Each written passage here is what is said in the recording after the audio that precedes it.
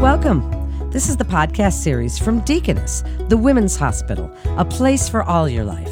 I'm Melanie Cole, and today we're discussing endometriosis. Joining me is Dr. Daniel Griffin. He's a reproductive endocrinologist at Boston IVF at the Women's Hospital. Dr. Griffin, it's a pleasure to have you join us today. For the listeners, why don't you start by telling us what is endometriosis? Endometriosis is a condition in which the lining of the uterus, which is called the endometrium, it's a glandular type of tissue. For whatever reason, and there are several different theories as to why this happens, but part of that glandular tissue, it gets outside of the uterus. And it can implant really anywhere in the pelvis and has been associated with painful periods and pelvic pain. And we don't know why this happens, because knowing why would help us to know who's at risk, right? Absolutely. There are several different theories as to why it occurs. Many women will have retrograde menstruation, where part of the blood and those glandular tissues go out of the fallopian tubes, and there are different theories which have shown that a change in their immune response allows this glandular tissue to then implant and proliferate in the pelvis, which then, of course, contributes to the symptoms of the disease. Well, then let's talk about the symptoms of the disease and when it's diagnosed. Is it difficult to diagnose? Endometriosis can be a very tricky thing to diagnose. The most common symptoms of endometriosis are pain with periods, pelvic pain in general, as well as pain with intercourse. And endometriosis can also lead to scarring that can develop in the pelvis, which can cause infertility. As many as 50% of patients who have infertility will have some evidence of endometriosis. And again, the problem with diagnosing endometriosis is it is difficult to do non-invasively. Most imaging modalities would not show evidence of endometriosis. Sometimes women will form cysts on their ovaries that you might be able to see on an ultrasound, but you typically can't detect it on ultrasound or CAT scans, MRIs, those types of tests. The only way you can definitively diagnose endometriosis is with a surgical procedure called a laparoscopy. Well, so as you were talking about symptoms, doctor, and you were saying painful intercourse or painful periods, at what age would this typically show up? Because sometimes those kinds of things can just be part of a normal woman's cycle. We all go through these things. Sure. They can show up fairly early on, after a patient has started menstruating.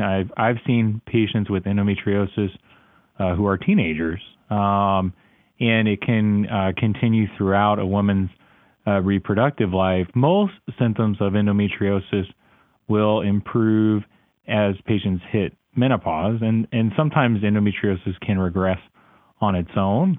But there are many treatments that have been useful in patients in terms of pain symptoms, as well as patients who may have had difficulties getting pregnant. I would encourage patients who have had symptoms which have affected their quality of life to certainly seek out a medical opinion and care in regards to these symptoms so that they don't worsen. Well, then let's talk about treatments. What treatments might you try before considering any surgical procedures? And what's the main goal of this type of treatment if you're doing medicational intervention or, something like that? What's the main goal? What are you doing? Ideally, you're trying to help a patient's symptoms so that she can resume, normal activity in her life.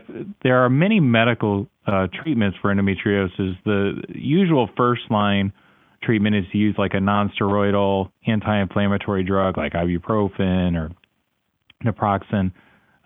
Birth control pills have also been used for many years to treat the symptoms of endometriosis. It can help with both, pain with periods as well as other types of pelvic pain, there are many secondary lines of endometriosis treatment. Both can be given as oral medications as well as intrauterine devices, progestin implants. But ideally, you're trying to stop a patient from menstruating and lower their estrogen production, because estrogen is what seems to fuel the growth of the glandular tissue and can, make someone's symptoms worse. So what have you seen in your practice that's really working well? Tell us about some of your outcomes and what women have told you about how it's changed their lives. I personally, for an initial treatment, will still use birth control pills, but beyond that, the medication or a medication which is relatively new, it's been out just for a couple of years now, is called elagolix, which is medicine that actually lowers a woman's estrogen level and works quite quickly and has been shown to improve symptoms in patients with moderate to severe endometriosis. And Mirena IUD is another, or progestin IUD is another treatment which I've had a lot of success with. The strongest medication that we use is a drug called Leuprolide, which is given as an injection, which essentially puts a woman into a temporary menopause. And that can also be very effective with pain symptoms. One of the things I always tell patients is that medical treatment, while it's good for treating pain symptoms, it does prevent pregnancy. So you have to look at a patient's goals in terms of what the best treatment may be. If a woman is trying to get pregnant, then we may not always use medical treatment right off the bat. We might start with either a surgical treatment or some other type of fertility treatment to see if we can help them to achieve a pregnancy. But here in my practice, we've had many good outcomes, and we've been able to help patients with their symptoms and, again, get back to a better quality of life. Is there anything you'd like a woman to be doing on her own? Are there any lifestyle or behaviors, diet, exercise, anything that she can do that might have an effect on this or help her with her symptom management? There's not a lot of things that somebody can do just on their own to treat endometriosis symptoms. It doesn't appear to be affected by, weight or even, smoking, different things like that. I would say from my standpoint, the key thing is to, if you're having bothersome symptoms, to seek out treatment sooner rather than later, because these symptoms can get progressively worse. And the earlier that we're able to intervene, the less problems patients will have further down the road. That's really great advice.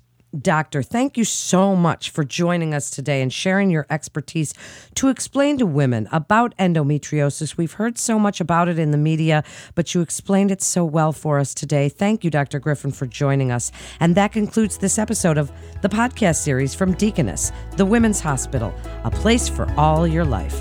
For more information, please visit deaconess.com.bivf. Or you can call 812-842-4530 to schedule an appointment and to get connected with one of our providers. Please remember to subscribe, rate, and review this podcast and all the other Deaconess Women's Hospital podcasts. Until next time, I'm Melanie Cole.